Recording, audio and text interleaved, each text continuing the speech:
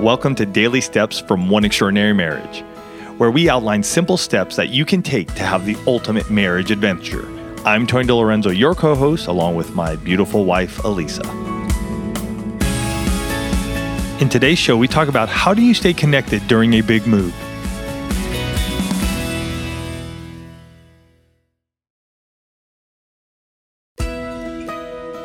We actually started planning as soon as we knew that we had to move. And here's the thing, guys and gals. Come to the plate. Be ready.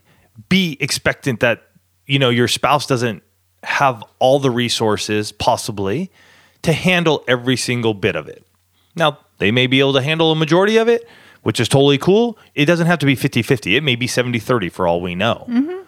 But you need to come to the plate and be expectant and be ready to take on the challenge together. Absolutely, because a lot of times in the past, we'd kind of, the procrastination factor would definitely fall into play. We're like, we'll get to it. And this time it was just like, no, we got to have a plan, right? And about a month and a half ago, we got back into doing our coffee breaks. And so we've been putting them on the calendar to do it. And what happened is that it allowed us to tackle the logistics because the coffee break has a logistic component.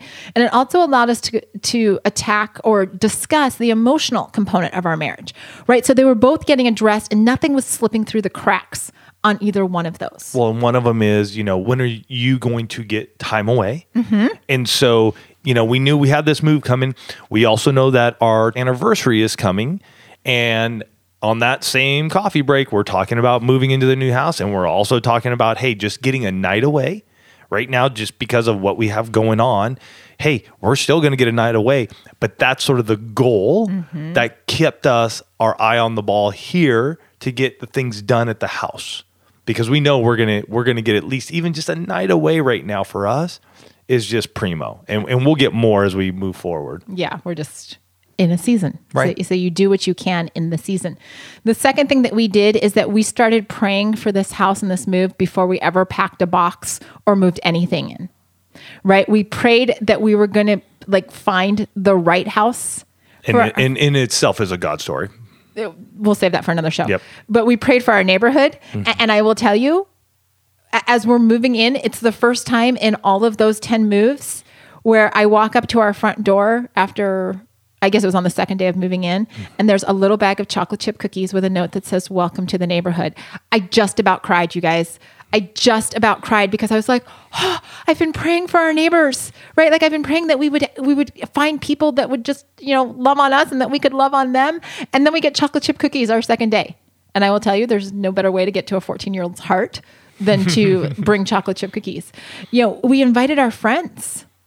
The very first night that we had keys, we invited our friends to come alongside of us and just pray for the season, to pray for the move, to pray for the house, to pray for what was going to come next, right? So it wasn't like Tony and I were on an island, because this is what happens sometimes when you're in those places of being exhausted. You isolate yourselves and you forget that you don't have to do this thing called life alone. All right. So for all you mamas out there who have youngins, and maybe you're at home right now and this is a season, or even you dads, and you're sitting here going, well, how does that relate to me?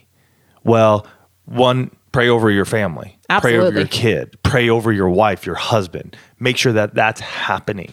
If you're in the neighborhood, make sure you start meeting new people. Get out of the house. Invite those people into your home. Have play dates. Do those things. Do not isolate yourself. Are you telling me there's nothing going on? If there isn't, then maybe it's you being called to start the group. And the group doesn't have to last forever.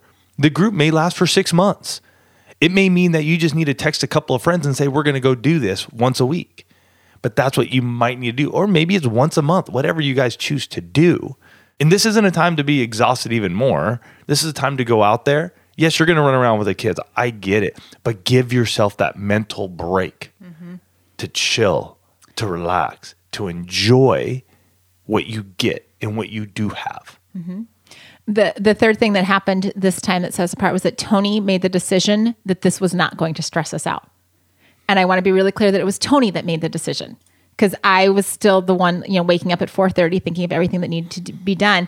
And Tony's like, babe, this is not going to stress us out. So sometimes one of you has to take the lead into what the emotional climate. Thank you. I'm like emotional temperature. What the emotional climate's going to be in your marriage, because sometimes And you all know who I'm talking about. Some of you are worriers, right? You're the planners. I got to think through all 50 million logistics. And that's me. And Tony's just like, we're going to make this happen, right? Tony coordinated friends to help us move. He coordinated the logistics. He was encouraging and he was patient. And guys, that was all a choice. And because he did that and he led our family, there was not a single snippy word all day Saturday, which was our big move day. You want to talk about changing the emotional exhaustion point? If one of you takes the lead there, it sets the whole atmosphere. Football. You have a quarterback, you have receivers, you got your linemen, you have your running backs. They all play a part. They all do their thing. Mm-hmm.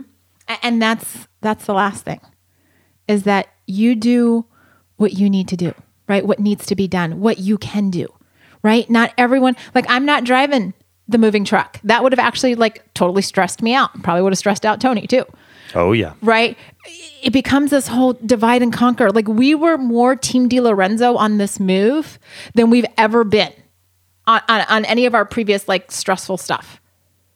Right? It was just like, babe, you do this. I'm going to do this. Okay, well, let's tackle this. Okay, what do you think needs to be done here? Okay, I'm going to start here. And any transition, guys, any time of heavy exhaustion, and we've been through just about all of it in the last 6 months. Career or business changes, death of a loved one, a move. I mean, it's the top 3, right? The only thing we didn't do was a baby, and that's not happening. Nope. So, but we have 2 of them. So we have 2. We're good. So we're still running around with them. them. But I share that because it hasn't been an easy season. But because we made a choice that we were going to do these things, that we were going to pray, that we were going to have a plan, that we were going to, create this emotional environment. Yeah, we're physically exhausted. I won't lie to you. The body's hurting. Oh, I'm sore. Fingers are sore, back sore, shoulders. But it was a good workout too. I've got some random bruise on the palm of my hand that I have no idea. The palm of my hand is bruised. But because of all of these things, and because we said, you know what, we're just going to tackle this together, I can deal with the physical exhaustion because emotionally, we're in a much different place. And that's what we want for your marriages, right? We want you to be able to say, yeah, sometimes your body gets tired. Mm-hmm. That's called nap time. Do it. It's called soak in a tub.